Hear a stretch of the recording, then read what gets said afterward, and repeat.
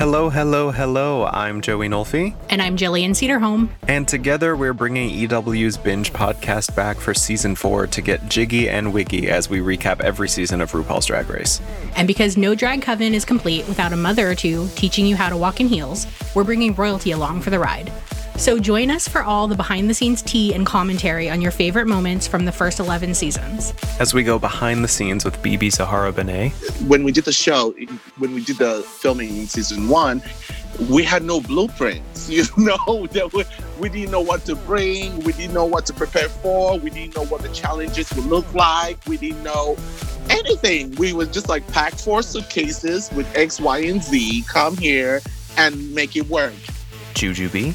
Well, I wasn't trying to fight anybody. I was acting, right? But as soon as I saw the heel come towards me, I think I screamed like, hold on, but it was really loud.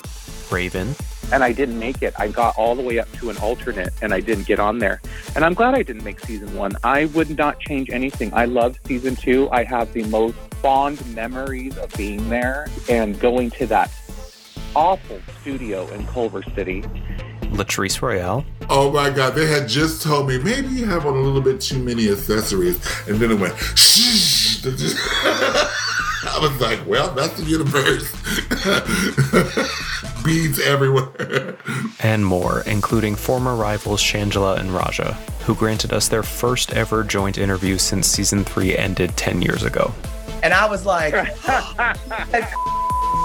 on TV, oh my gosh, she's going home. That's all I could think. I was down there looking a bust Tina Turner, but I thought I'm winning. And I said, well, I know she's going home. Episodes sashay your way every Thursday beginning July 2nd, so make sure you subscribe to EW's Binge now on Apple Podcasts, Spotify, or wherever you find your podcast, because it's going to be what? Sickening.